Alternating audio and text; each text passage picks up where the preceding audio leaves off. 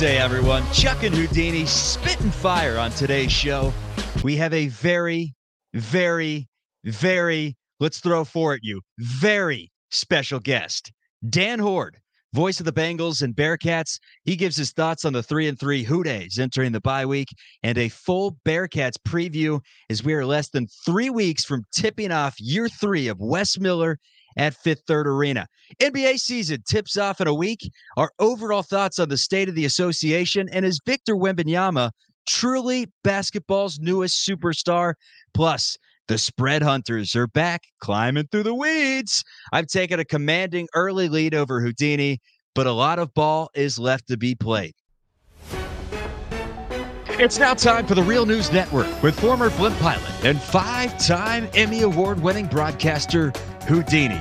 Today on the news, a 3-legged bear breaks into a Florida home and drinks White Claws? Wyoming ranchers accused of bleaching penis shapes onto neighbors' cows. That's coming up on the 11 o'clock edition of the Real News Network. All right, Houdini, so let's start it off with the first story I told you about. Crazy things continue to happen in Florida. A 3-legged bear breaks into a Florida home, drinks White Claws. It's a very long story. I went through the entire thing, and I'm kind of spark noting this, but yeah, literally a 3-legged bear that's known locally as Tripod was caught on camera breaking into a home in Lake Mary, Florida, helped itself to some snacks and adult beverages. Yes, the uninvited guest walked in.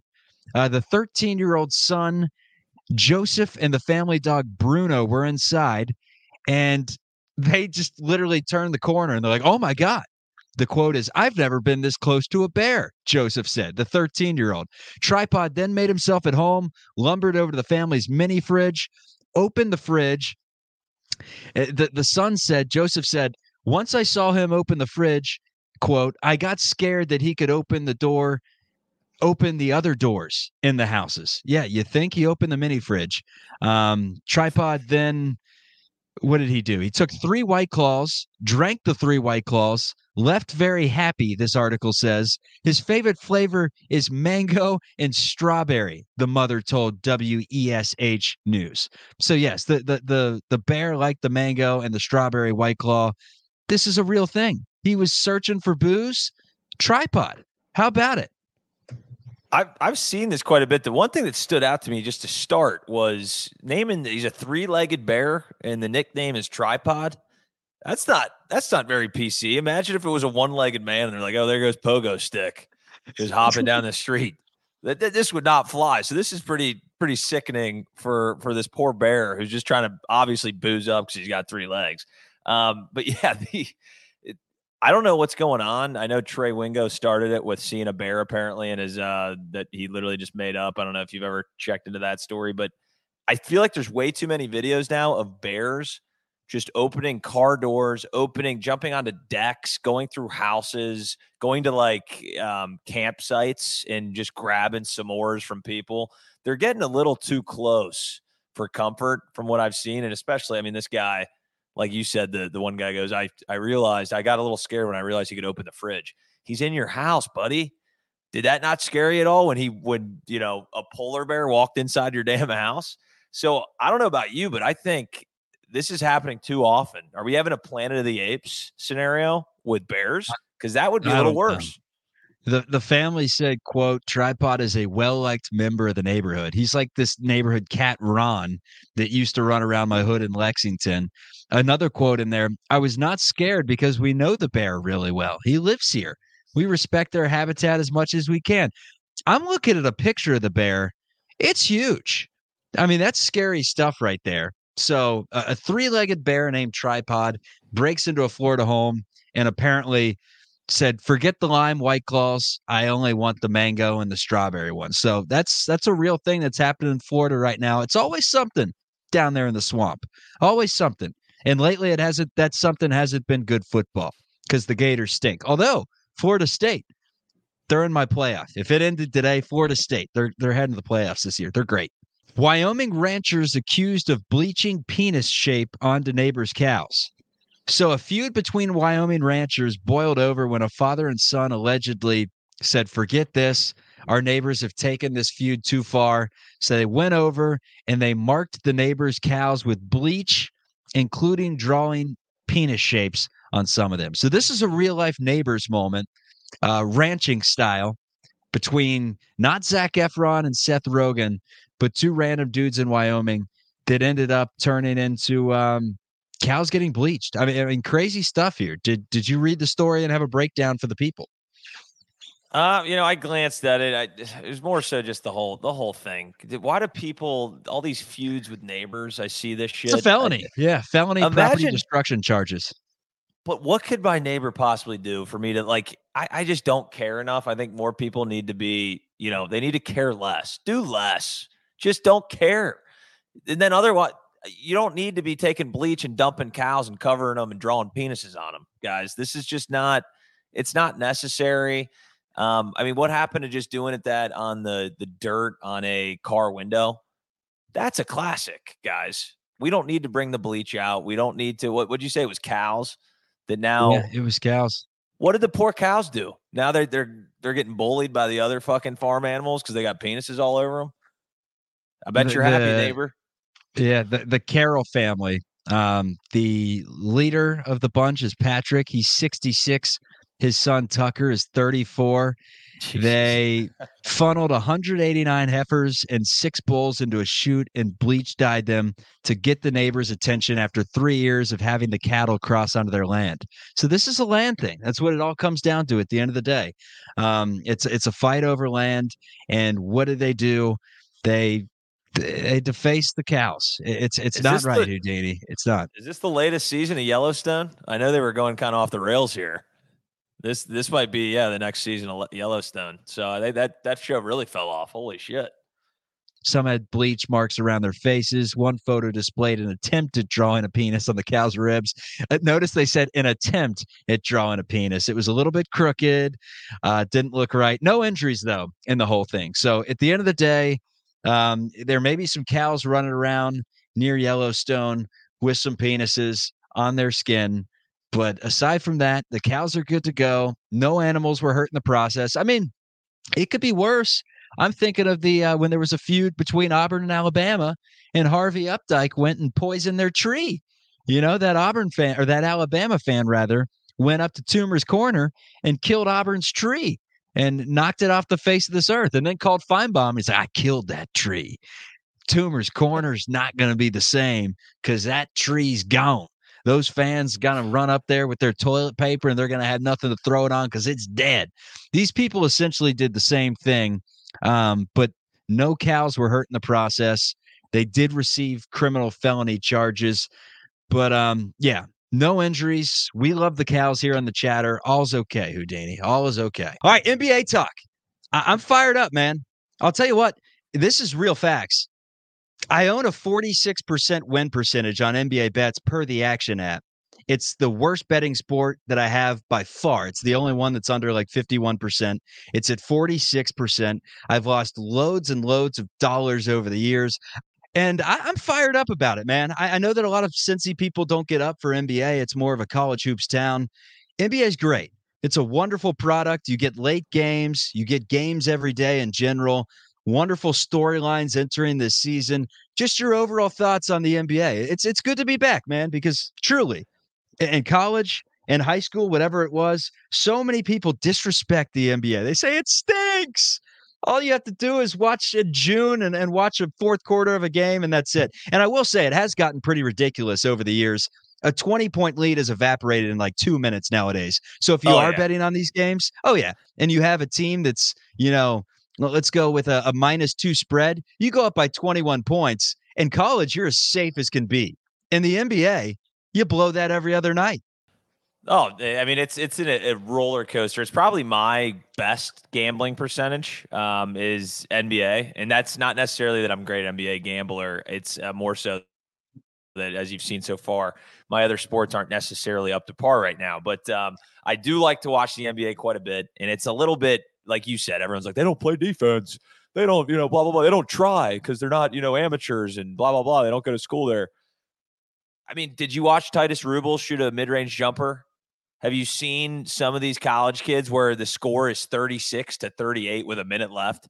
It can get a little frustrating.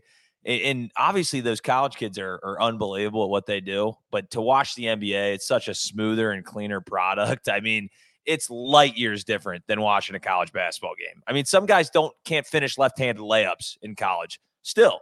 So it's kind of a breath of fresh air to see some of these NBA games. But you're right. A lot of times, fourth quarter is really when people are going to start kicking on the high gears. And then obviously playoff basketball is incredible. But I don't know. I think the storylines, the rivalries, like you said, we got a lot of, there's probably 10 teams that are, in that title contention right now. So we're not looking at the years when like KD played for Golden State.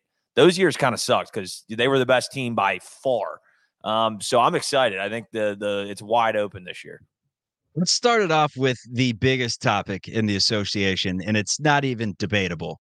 Zion Williams. No, I'm kidding. We'll get to Zion Williamson in a second because I am still under the impression that if Zion can get healthy, he's going to be a Hall of Famer. I will die on that hill.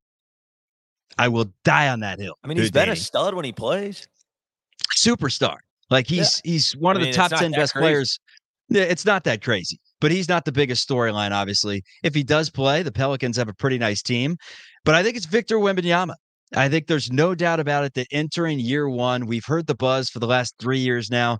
He's essentially a created player on NBA Live 2002, where you can put his shooting his shooting's not a 99, but he does have touch. We've seen it. He can handle it like a point guard. He's about 7'4". He's a skinny son of a bitch. But I'll tell you what, he's changing the game with how he plays. You watch some of his highlights, he takes one dribble at the three-point line, goes in and dunks without even jumping. It is incredible stuff. If he could stay healthy, I think that he has a chance to potentially change the game. Are you on board with him, being a generational type talent? Someone that comes in right away and he's like Kevin Durant was year one with the Sonics? Or is this going to take a minute? Because during the Summer League, after Britney Spears almost hit him in the face, he did look pretty shaky. But so far in the preseason, he's shown the talent that I think we all know he has. Oh, yeah. And I think you're still getting plus odds for him being Rookie of the Year, which is kind of crazy because if you watched any of the preseason, he's a literal – I think we say this every year. We're like, this guy's an alien. And this is the closest to a real alien. He's like 7'4", and he's doing you don't typically see these 7-foot-plus guys doing step-back jumpers. The closest you saw was like a Durant-like, and he's got like 4 inches on Durant. So if he can stay healthy and he doesn't even really need to put on weight. He's going to get bullied a little bit early. But like we saw, remember when Kevin Durant couldn't bench like 135 like 8 times? There was like Doug Gottlieb was like, he can't be a first-round pick. You can't take him. It doesn't matter. It doesn't matter. This guy, if he stays healthy, I would be shocked if he isn't, a multiple time All-Star. I don't want to claim he's going to be a Hall of Fame player without playing a single regular season game. But then again, you got your boy Chet Holmgren too, who's very similar build. And he kind of does a lot of the same stuff. So I'm interested to see those two battle. Hopefully we don't have like a crazy, if you're 7'4" and you move like that, how does your ACL not explode like every other day? That's my question. That's what I'm worried about. That's a good question, man. There was a guy that played for Stanford. His name was Maxime Reynaud, and I was doing a one-on-one with Maxime, and he played with Victor in France. And I asked him straight up, I'm like, you've seen the Pac-12. You saw Victor in France. If we picked him up right now for the French League and put him in the Pac-12, let's say playing USC tomorrow, what would his stat line be? He was like, it would be 26 points, 15 rebounds, 9 blocks per game. I'm like, there's no damn way that this guy's going to step over here, average 26, 15, and 9 for an entire season in the Pac-12. And if he does, if Maxime Reynaud is that good an evaluator of talent and he means it, then we are talking about potentially, forget LeBron James, we're talking about maybe the next Wilt Chamberlain, because you see those old videos of Wilt And I feel like Wilt's disrespected. You talk like top 10 NBA players of all time, and Wilt's always teetering at like 7 or 8. I mean, the dude put up 100 in a game. He was scoring like 45 points per contest. I know everyone says, "Oh, it was a different time. Look at Yeah. his stats in the 70s, and they were a little different." Well, he was also very old in the 70s. Just watch one of his old highlight tapes of that grainy video. It's literally like a deer. It's like Sasquatch is literally running down the court. Those created players or those players that you'd unlock in NBA Jam, like the Yeti Oh, hell and yeah. Biggs and Tashaki and all those dudes. He was literally like the Yeti running down the floor, just throwing down. I mean, Wilt Chamberlain was truly one of a kind. And I think that, you know, could he be the next Wilt Chamberlain? He plays completely different. He's more of a guard, I'd say, than Wilt. But Wilt could run the floor like Victor. But I think that's the closest comparison I have with the height, the way that he moves, the domination. I'm excited to see him play. I'm excited to see him drink some muscle milks and beef up, man. Because if he could get some post moves down low, oh, baby. Oh, baby. It's going to be fun to watch this guy for years. Yeah, no, we'll see. He's gonna have some growing pains. Somebody's gonna put him on his ass early because he weighs like $160. He's gonna get put on his ass quickly. And people are gonna start. He's a little shaky with his handles, and I don't blame him because he has to dribble, 15 feet in the air just to put it on the ground. But I'm assuming he's gonna clean it up. He seems like a good kid from all accounts. I honestly was watching him and Chet Holmgren play, and I was just mesmerized. I was like, who would win in a fist fight between those two? That's something. I mean, I know we're doing like Logan Paul is fighting like some dumbass YouTuber. If we could ever get a Chet Victor Wembanyama, I know that'll never happen. Oh, we'll get it. We'll get it. Probably when they're like 2040. 46. Yeah, 2040. 20, Yep. 2040.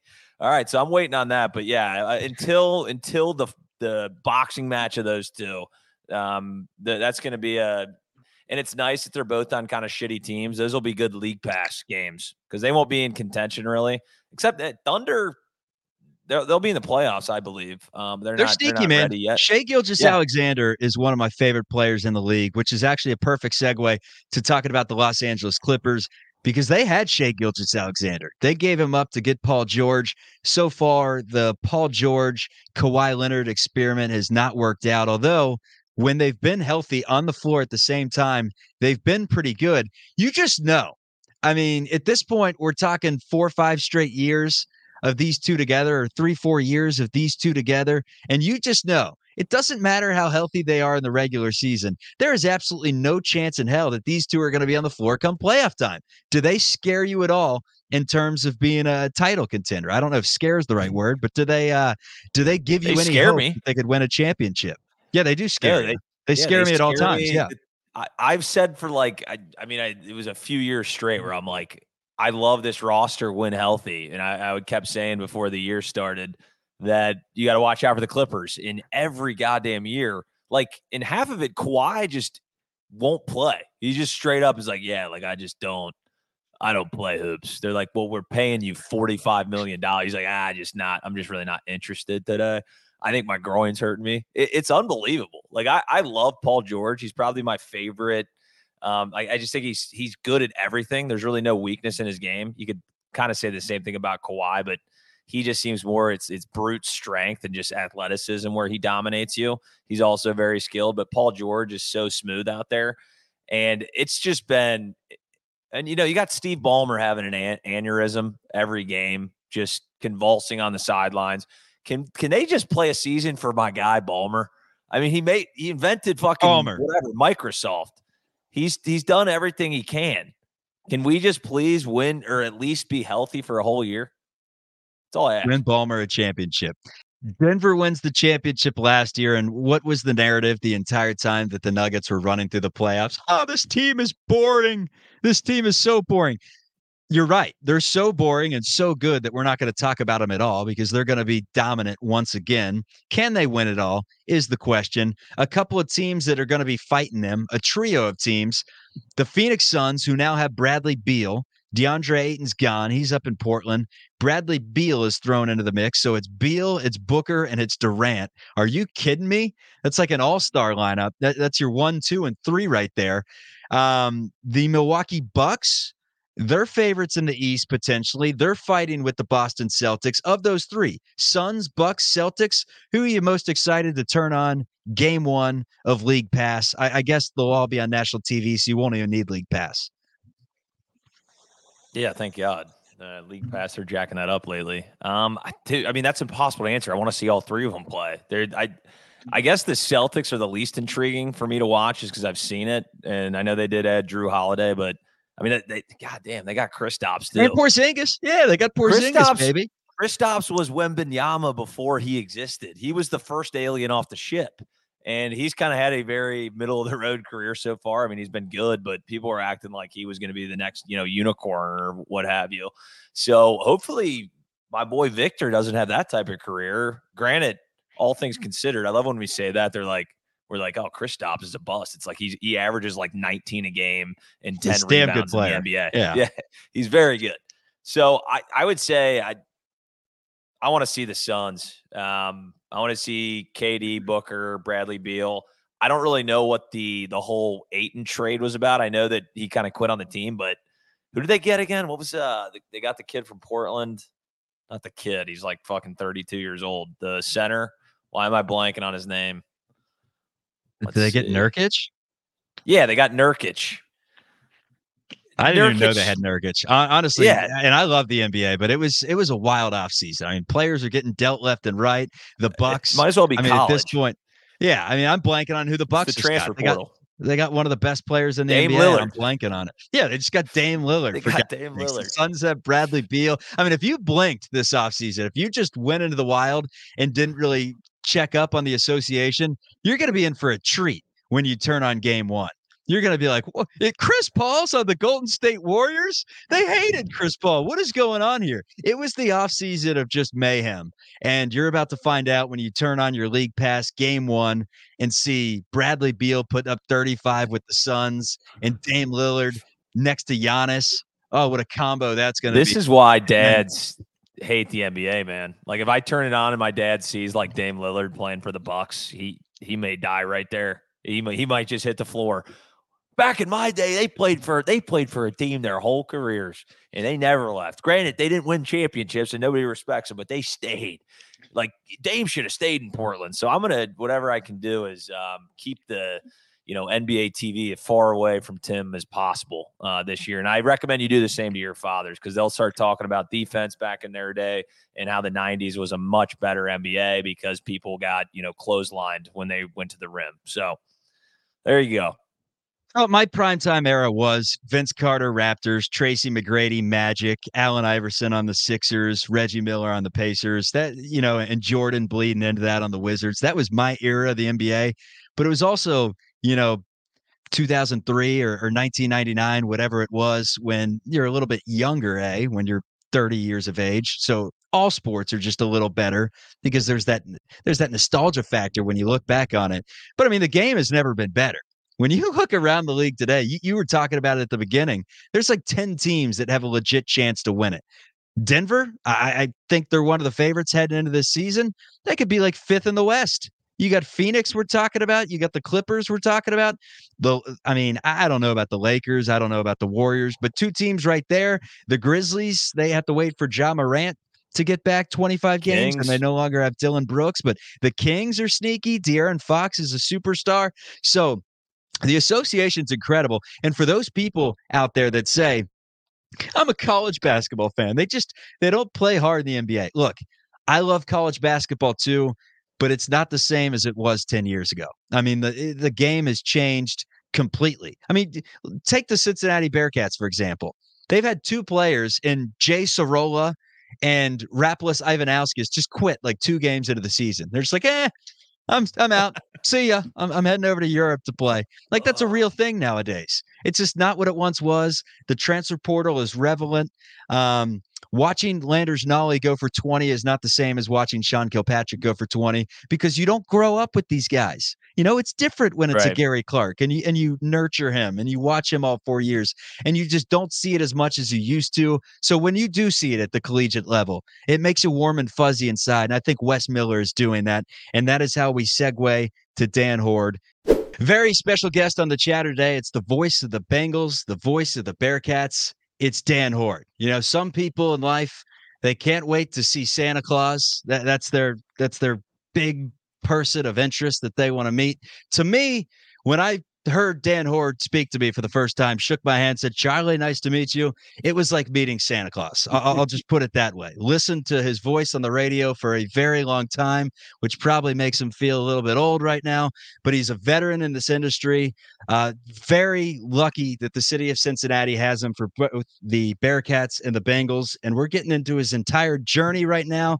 But first, welcome on the show, Dan. How are you tonight? Charlie, I'm great. Thank you for the kind words. Much appreciated. Unlike Santa Claus, there will be no gifts at the end of this interview, but I'm the lucky one. I appreciate you saying that, but fate worked out very well for me. I didn't grow up in Cincinnati, but it's home now, and I've got two great jobs that I love. So I do consider myself to be the lucky one, not the people listening. No doubt about it. Syracuse guy, had your first TV job in Syracuse, and you started out doing a little bit of play-by-play, but also local TV. And I guess your biggest break out of the gate was getting the sports director position at Fox 19 in Cincinnati around the time where the Bearcats were on TV. Fox 19 landed the TV rights of the Cincinnati Bearcats with a coach named Bob Huggins and players like Melvin Levitt and Kenyon Martin and Steve Logan.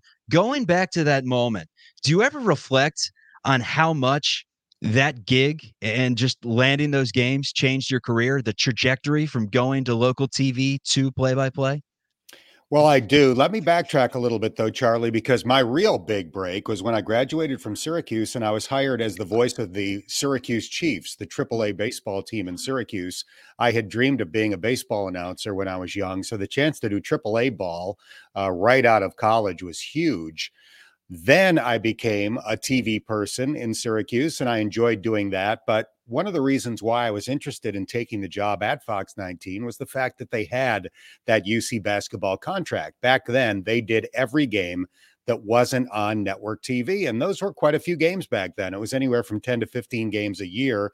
So when I moved to Cincinnati and I started doing those games, it was 1996. The Bearcats were number one in the country. I did the games on TV for 4 years. The last year, they were number one in the country. Kenyon senior year, they were in the top 10 every year. You mentioned some of the names, but it was Fordson, Rubin, Kenyon, Melvin, Logan, Satterfield. I mean, not only Meeker. great players, yeah, Meeker as well. Not only great players, and they were great players, but charismatic players, players that were fun to watch, fun to be around, definitely energized the fan base. So I was really fortunate to do the games on TV for that 4-year period. It was great for me professionally and personally. Professionally, because the telecasts were great. David Ashbrock produced those games. He's got something like 50 Emmys on his mantle. He's one of the most accomplished TV people in the Cincinnati market and did a magnificent job. Those games looked as good back then as anything on ESPN or CBS or anywhere. So it was great for me to just be part of that package because the games are so well done. And then personally, it was great for me because I think it kind of established me in the Cincinnati market as a play-by-play person. I got to know so many great Bearcat legends and really became, infatuated with the program. So it really was a great break for me. Blast from the past, just hearing the words, "Tonight, American Idol takes a Bearcat bounce as Cincinnati looks to demolish DePaul." Did you always do it on purpose to where you had the first letter of said adjective before the team's name? Like if you said South Florida, it was they looked to spank South Florida. I don't know if you used that one, but it was always, you know what I'm talking about, right? Was that on purpose? It was on purpose, but I can't take credit. So those opens were typically scripted by David Ashbrock. He really put his imprint on the telecast. So he liked alliteration. That is the proper term for that, I believe. And he wrote some great teases at the beginning of those telecasts that I was happy to read and sound good reading. So you've obviously covered, some of the best coaches in UC history, most notably, at least personally, was Bob Huggins. And we know he can get a little fiery, especially, during games and in the post games. Did Did you and Bob ever butt heads at all, as far as from a question that you asked or just a comment that you made on the call? Was that ever something that popped up for you? I'm assuming it was, but just curious there. You assume correctly. Yeah. We butted heads a few times. It wasn't necessarily about something that I said on a Bearcat broadcast. Unfortunately, there were some issues during those years where the news side of my Fox 19 job came into play. And, just sometimes reporting things that were not favorable for the program caused an issue. I think in Coach Huggins' mind, Fox 19 was televising the games. Maybe they should have been 100% pro Bearcats at all times. And unfortunately, when there's a news side to things, you can't do that. You have to report the news. So in some of those instances, Coach Huggins was upset and made his feelings known. And, I got called to the principal's office a few times. But having said that, we had a tremendous relationship during the 14 years that I was here while he was the head coach. And, I've rooted for him ever since. I'm thrilled that he's in the Hall of Fame. It's unfortunate what happened to him that ended his career at West Virginia, but hopefully, over the years or as the years go by, people won't fixate on that and they'll remember the unbelievably successful career that he's had. I know Hudson has a question about the crosstown shootout fight. I was at that game. I walked out with about 4 minutes left at Cintas Center, hopped in the car. It was one of the few times that I wanted nothing to do with your post-game coverage, Dan. I turned on some music and said, I don't want to listen to anything Bearcats related. It was another loss at the Cintas Center. I got home and my dad says, oh, you see the fight? You see what went down? I'm like, what are you talking about? What fight? Take me back to that moment. Obviously, you can't prepare for something like that. You're on the call courtside. What's going through your head as you see, I guess, Geelon Gwynn get up in Tu Holloway's face? Well, I think a lot of people that were there that day sensed that something like that might happen. I remember going to get a Coke at halftime and running into Xavier's athletic director at the time, Mike Babinski, and we both said to each other, I hope the officials get control of this game because something might happen. You could just feel the tension. Obviously, it was a lopsided game, and that, I think, added to it. So I didn't certainly expect it to be a brawl of that magnitude, but I can't say that I was completely shocked that things got out of hand. And then as a broadcaster, when something like that happens, you just try to be as descriptive as you can possibly be. So it was the one time I've done boxing play-by-play, unfortunately, and hope that I don't ever do it again. How was Mick Cronin? I know we all saw, and as fellow members of the Bald Club over here with Mick, yourself, and me. How was his reaction? You probably spoke with him after that game. I know he had the press conference where he said, I don't know if I have a job anymore. I was just curious, what was Mick like? And you can even kind of go broader than that, working with Mick, obviously so close that you did. Well, I thought he handled himself in the post-game news conference incredibly well after that event. I really thought it was kind of a turning point moment for him because I think, he came in under challenging circumstances. People didn't want Coach Huggins to leave. I think anybody that had replaced him would have faced a lot of scrutiny in those early years, and took a while for Mick to get the program where he wanted it to go. So that was challenging. But I think a lot of Bearcat fans heard what he said that day and thought, you know what, this guy's got his heart in the right place. He loves the university. He loves the city. And I thought that was a good moment for him. But before he did that news conference, typically the UC coach will come out and join me and my color commentator courtside for the post-game interview.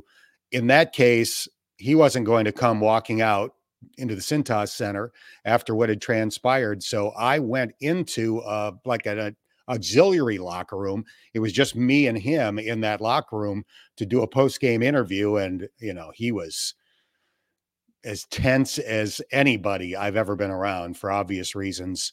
And he handled himself well in that interview. And then, like I said, I thought he really handled himself extremely well when he addressed everybody in his post-game news conference. And Mick Cronin is, I would say, on the Mount Rushmore of Cincinnati sound bites in of all time. You didn't realize it in the moment, But when you go back after and listen to some of his sound bites and the quotes that he had, and not just that press conference, but after some of his losses where he got really intense, or after wins where he said, we're having tryouts, everyone on campus is invited, just some of the stuff that he said, I miss that. Wes is a lot of things, incredible recruiter, great coach, ton of charisma, but he doesn't give you those same sound bites. And I know that Daneman and Rao and those guys at Fox 19 and just throughout the tri-state are missing those Mick Cronin sound bites that they can play on the 11 p.m. news. But let's go with Dan Hoard's Mount Rushmore of UC Hoops games. I have a 4-pack for you here. Obviously, Okay. Mount Rushmore, it's 4. I want to see if I'm missing anything or if I just completely missed all 4. Ooh, You may have not all called right. some of these. I don't know about the timeline, but it sounds Okay. like if you were This is good. calling This is fun. games if you were calling games in 96, I like to think that I have all these games down. Okay. All right, so we're going with, in no order, Field Williams shot against Louisville to send it into overtime, where the UC team was wearing the Jordan Deuce trays, the one white shoe, the one black shoe. I remember that vividly. Incredible atmosphere. Dick Vitale was at the game. Field jumped up on the scorer's table. Love it. Logan outscores Southern Miss. That's a given. I was at that game, actually, got the tickets for Christmas. The fact that a player outscored a Division I team in a not power conference, but from the Conference USA is truly remarkable to this day. I would say Syracuse as number 2 in Madison Square Garden going down. And then I would say the last win over XU at Fifth Third Arena, where Copain hit a deep 3, and it was really the introduction of Jaron Cumberland as a Bearcat. Am I missing anything? Did I miss all 4? That was pretty good. That was pretty good. So you tipped me off when we corresponded before doing this that you wanted my Mount Rushmore of UC basketball games. So I wrote down 4, and you actually have 2 of the 4. So I'm very impressed. I had the Steve Logan 41, Southern Miss 37 game from February of 2002. Bearcats actually won the game 89-37.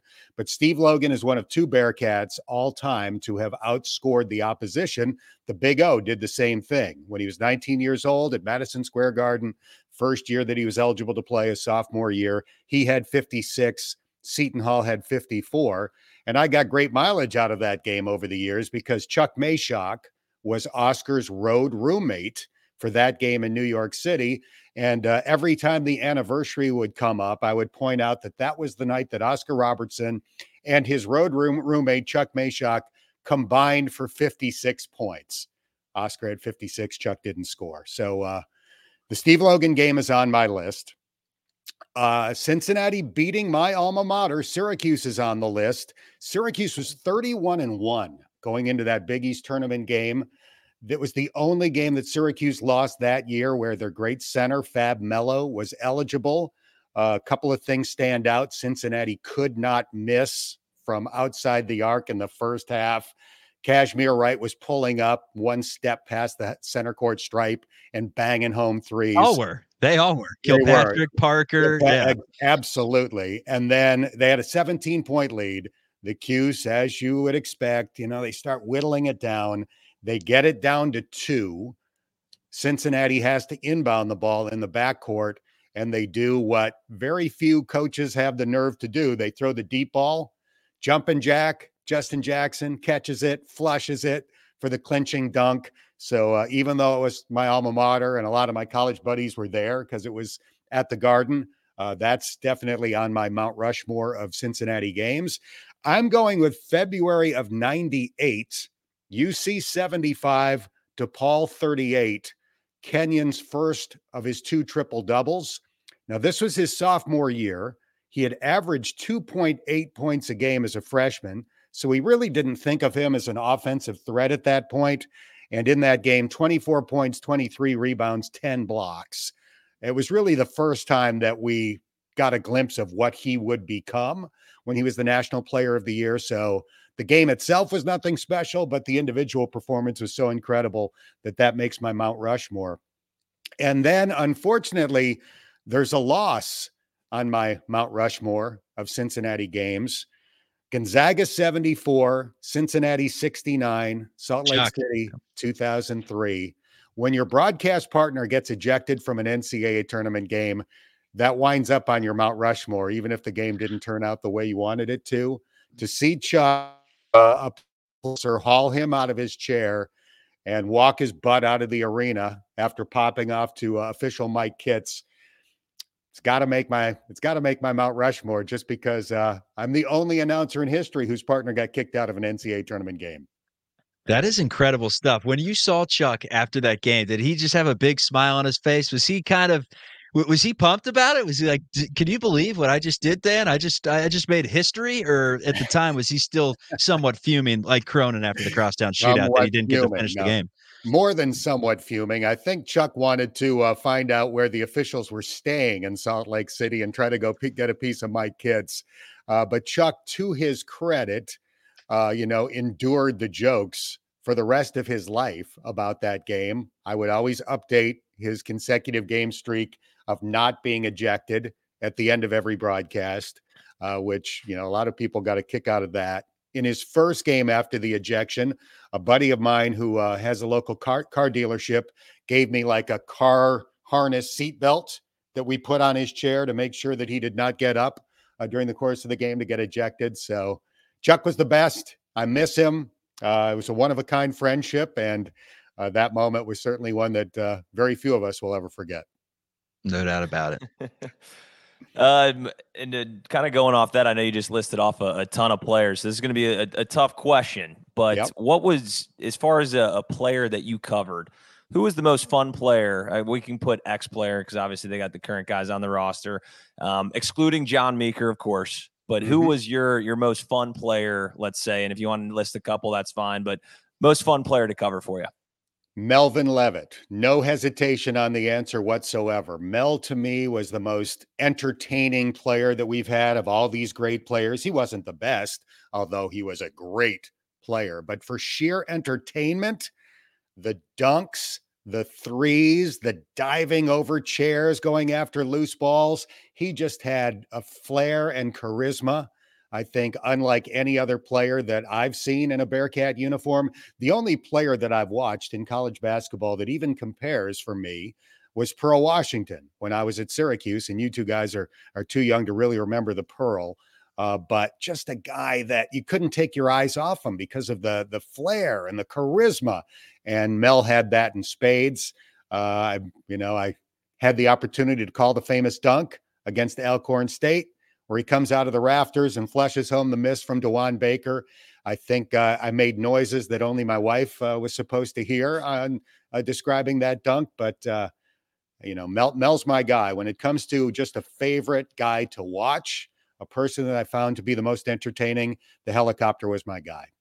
When you watch that back in real time, because I think it's one of the greatest, and I'm not just saying this because you're on the show and I'm biased because I, have been listening to you for years and years, but just the I mean, was that you that with the O? Was it your color commentator comes out of the rafters to jam it home? I have never seen anything like that in my life. Like that is incredible stuff that you're not prepared for. I mean, at any time Mel can do something crazy. James White could do the same thing. But I mean, to see that go down real time, was that just a reactionary call? Like comes out of the rafters to jam it home? Were you planning on that? Like if I ever get one that's so damn good, I'm going to sneak this one in there. Like give it to me. Break that down. Yeah, no, that's just reacting. Hopefully in those moments you say something that fits. And I'm glad you liked that call. I was working with Anthony Buford at the time, and I thought Anthony was great as well. Anthony was the person that did the, oh! And then after I finished saying what I said, he followed with some great material after that. So, that dunk gets replayed often. So I'm glad that people seem to have liked that call. It was certainly a great thing to witness. What do you think about the team this year? I have just received news. This is actually breaking. We're recording this on a Tuesday night that Aziz Bandango and Jameel Reynolds will not be eligible this year. We'll fact check it and snip this out of the podcast if that is not the case. With that being said, now that the Bearcats don't have their two bigs entering the Big 12, it's going to be Sage Tolentino. It's going to be Victor Locken and Odi Oguama down low. Size is going to be an issue once again. Houston, I would imagine, will give them some fits. But you add in Jizzle James, you add in Simas Lukosius, you add in Rayvon Griffith, and a bunch of these transfers / freshmen.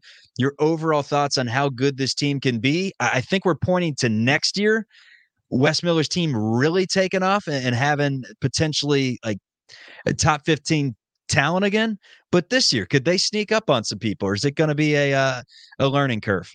Well, I certainly hope there are still appeals if that news that you shared is in fact the case and Aziz and Jameel are not eligible. That's a big factor. Now, we saw with North Carolina football that there were, legal issues and lawyers got involved and eventually their wide receiver got to play. Maybe something like that can happen with UC's big guys. Watching Aziz practice, he's a pro. I have never seen a better finisher on alley-oops than Aziz Bandaogo. When Cincinnati played Utah Valley in the NIT last year, I watched a couple of Utah Valley games to prepare for the broadcast, and I'm thinking to myself, this is like the most undisciplined team I've ever seen. They throw alley-oops from everywhere. As soon as they get a rebound, they're like throwing it 75 feet and see if this guy can dunk. And sometimes it worked, sometimes it didn't. And as a person just watching those games, I'm thinking, this is crazy. What are they doing? Well, now I know what they were doing. I mean, Aziz Bandaogo is unbelievably gifted at catching and finishing alley-oops from anywhere because he can get his hand to the top of the backboard. He's got great timing. He's got huge hands. It is a weapon. And obviously, he's a tremendous shot blocker. He was third in the country in that category last year. So if they had him, just him, even if Jameel weren't eligible, I think they have a chance to be really good. If they get them both, I'm pretty confident they'll be really good. If they don't have either, I think they're still going to be solid and entertaining. Victor Locken's a good player, and he's almost 7 feet tall. I don't know how much Sage will play at this point. Odie plays bigger than his height. He plays a 4-man game, even though he doesn't necessarily have the ideal size for that position. And they've added shooting with CJ and Lukosius. So I think it's going to be a fun team to watch. I'd like to think they can be very competitive in the Big 12, but obviously it's a brutal league. So it's going to be interesting to see how well they do. Yeah, and with Aziz specifically, because we all watched that game and we were watching, Utah Valley, and I'm going, who is this guy? He looks like he's playing for the LA Clippers, and he's playing at Utah Valley. Do you have any, insight as far as, because I was thinking the same thing. I was like, we need to get this guy on our team, and how Wes recruited Aziz specifically. Obviously, he had entered the portal, and then, Wes went after him there. Is there any story behind how he kind of came to find Aziz in the portal? I don't know the story yet. I'll eventually know it. Aziz played at Akron the year before he played at Utah Valley. So he's got some Ohio ties. I think that was part of his appeal process in trying to get eligible this year. Abdul Adu is on the coaching staff. I think those two have hit it off based on the practices that I've seen. So, Wes is a really good recruiter as well. So don't underestimate that. I'm sure that the fact that they played Utah Valley, lost to Utah Valley, and Wes had the opportunity to see him face to face, Wes was probably able to say to him, listen, I know what you're capable of, and I know what we can do for your game. But aside from that, I don't know a lot of the inside nuggets about the recruitment, and I look forward to finding them out. I would imagine that it was kind of like the situation where I think it was John Brannon and Raplis Ivanauskas. After the game, he just kind of went up to him in the handshake line and said, hey, bud, you ever decide to transfer? Cincinnati could be home for you because there's no doubt about it. It'll be a nice fit. Let's go one more on the Bearcats before we switch to the Bengals real quick and get you out of here. Jizzle James. I know that you're excited to see the Hall of Famer, Adrian James, in the stands this upcoming season. Is Jizzle someone from day one that you think can make an instant impact, or is he going to be like most freshmen out there where it takes a little bit of time? It's not optional in this case. They need a point guard, and the two guys are both newcomers, and they're both young. So Day Thomas or Jizzle James, it'll be, one or the other is going to be the starter, and they're both going to have to play a lot. They're both interesting players. Day is incredibly explosive, I thought that would be the case with Jizzle, and it is. I mean, I guess I knew it would be the case with Jizzle, and now I found out from watching them that it's also the case with Day Day. They're both incredibly athletic, not great outside shooters at this point. They're not terrible. I think they can, keep a defense honest with their outside shooting, unlike some point guards that, we had back in the day. But I don't think either guy is going to be confused for Steph Curry. But they're both great penetrators. They both have incredible athleticism. I think they'll be good defenders over the course of time. It usually takes freshmen a little while to develop on that end of the court, but they're both going to play a lot. So we're going to see them right off the bat. All right, Dan, let's switch it over to the Hoodays, 3-3 entering the bye week. They come off that performance against Seattle where the defense was bending all game. And when you thought potentially the defense would break late in the contest, they come up with stops. The defensive penetration up front was incredible. One of the best Bengals defensive line moments that I have seen in my lifetime, really. I mean, it seemed like 6 of the last 9 plays, they were back there affecting the play, whether it was a sack or just affecting the play in general on Geno Smith. Where do you stand with the Bengals right now? Are they better than their record, worse than their record, or are they just mediocre right now with a lot of room to grow? I think they're better than their record now that Burrow is healthy. If Joe had the mobility that he's had the last 2 weeks for 6 games instead of 2 games, they would be better than 3-3. He wasn't Joe Burrow for the first 4 weeks. He was the Statue of Liberty. He wasn't moving. Opposing defenses didn't have to worry about pass rush integrity. There was no threat of him scrambling.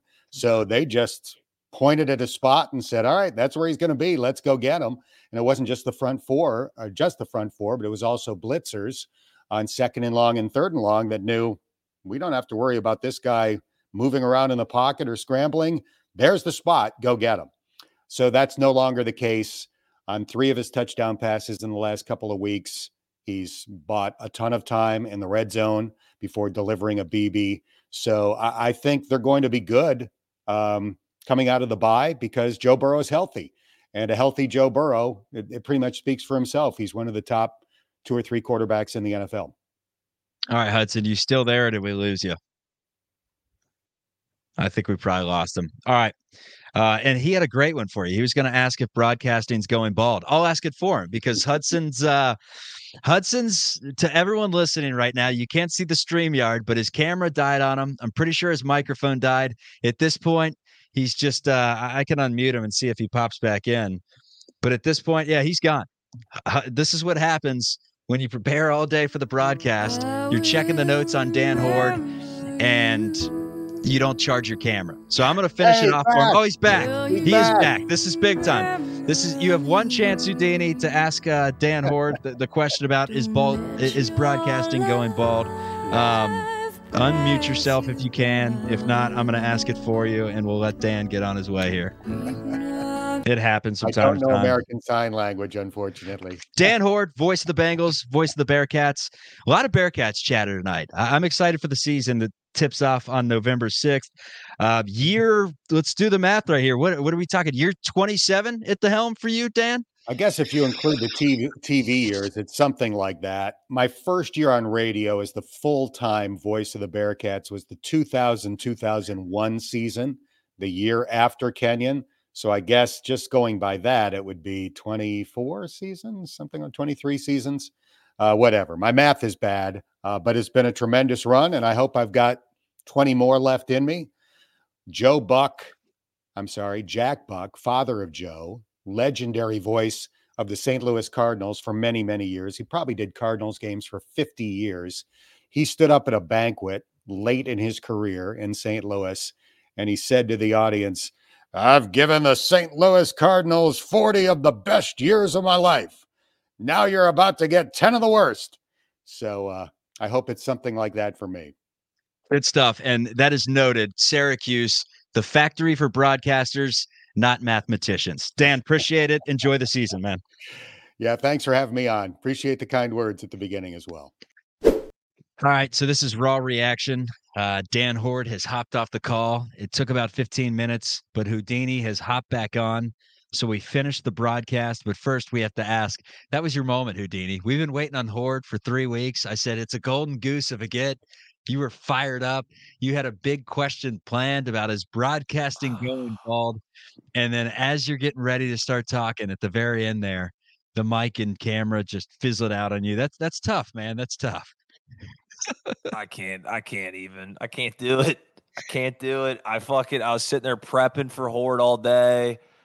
My freaking camera dies. Not only my camera dies, my headphones, they're at like 75 before we start recording. They die. So I go, all right, fine. I'll flip to my freaking webcam and then flip to the damn speakers on the laptop. None of it worked. And then the camera comes on, but my mic's fucking off. So then I'm just doing this. Dan Hoard's like, I can't speak sign language. I apologize. Can't answer your question. I've never looked like a bigger asshole. I am devastated.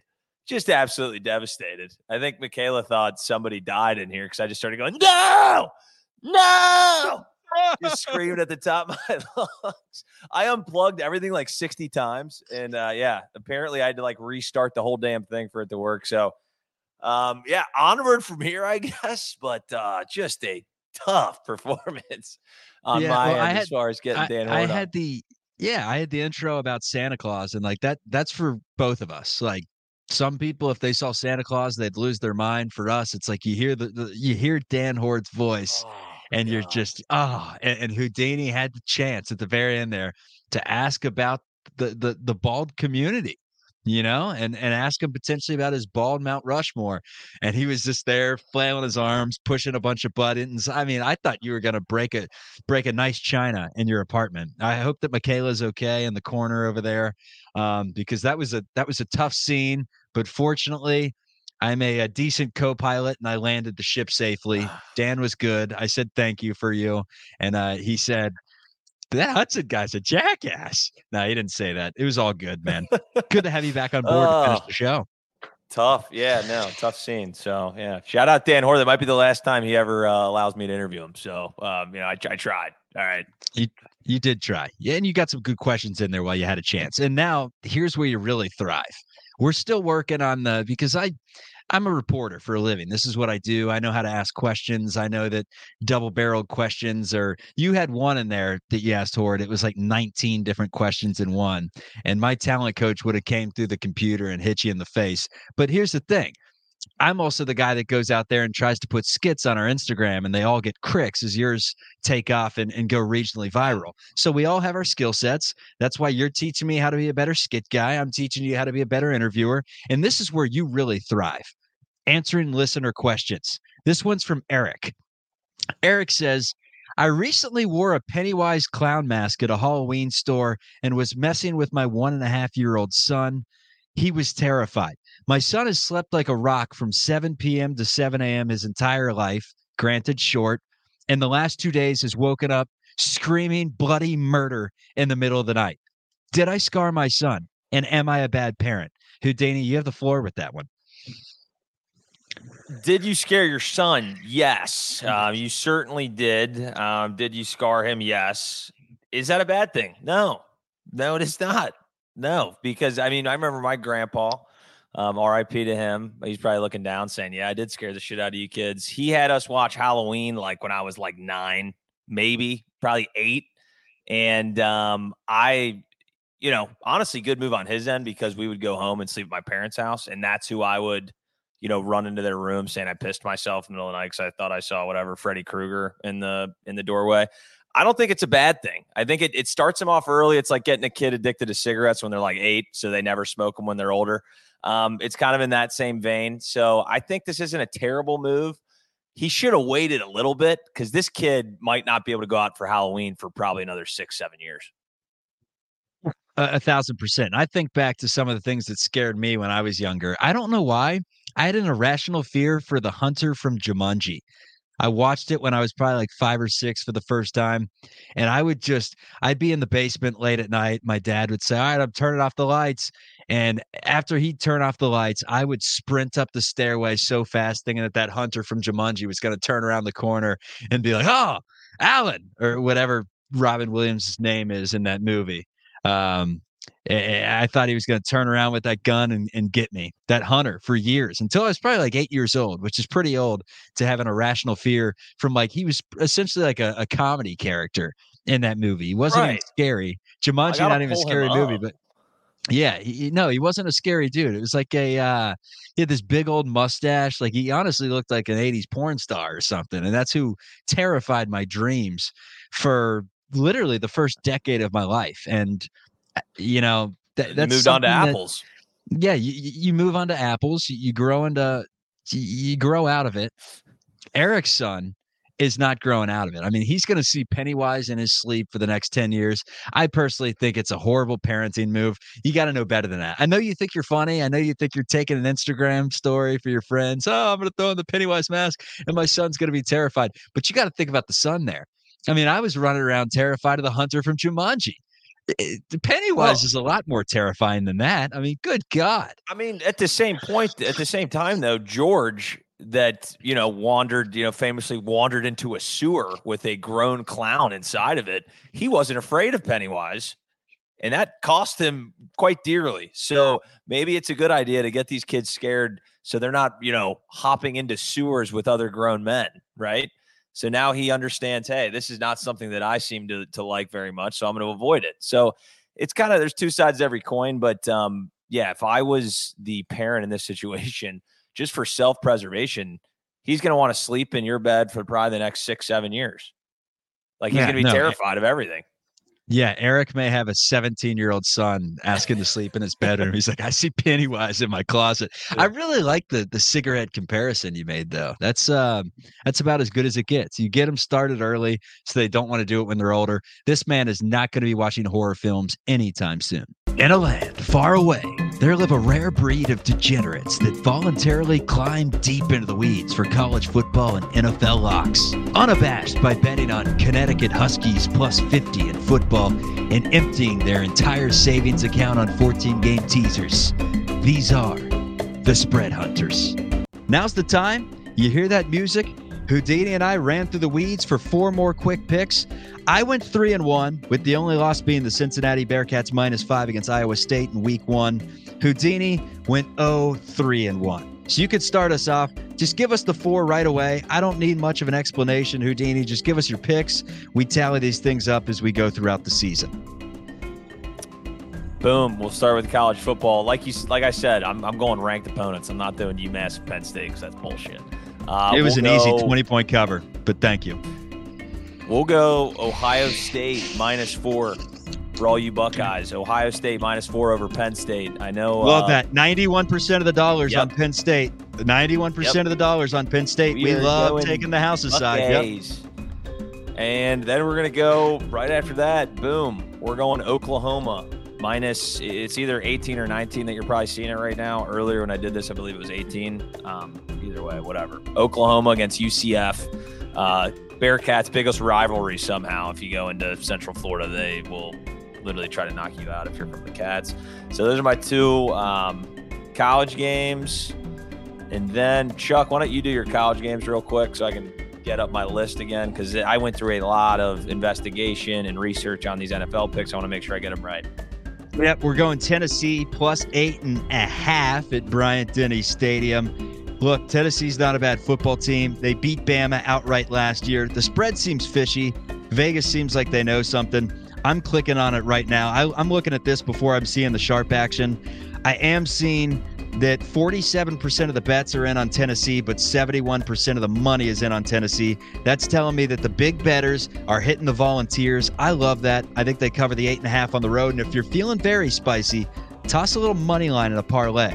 The other one I really like is the Houston Cougars getting 23.5 at home against Texas. That just, to me, that's a lot of points. 3 touchdowns and a field goal, potentially. By the half point up to 24. I don't think Houston's good by any means, but 24 points at home, I think that is slightly disrespectful in a Division I football game. I'm going with that one. Then we'll go right to the NFL as you wait for your 2. The Jacksonville Jaguars, they're getting a point at New Orleans. I've told you, New Orleans stinks. They're absolutely fraudulent. I'm getting a free point on the road against Derek Carr. Sign me up. And then this one, everyone's going to laugh at me for this one until it cashes. The Patriots at home getting 8.5 points against the Buffalo Bills.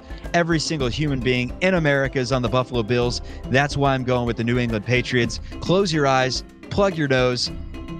Just don't watch a second of this game and check the box score at the very end.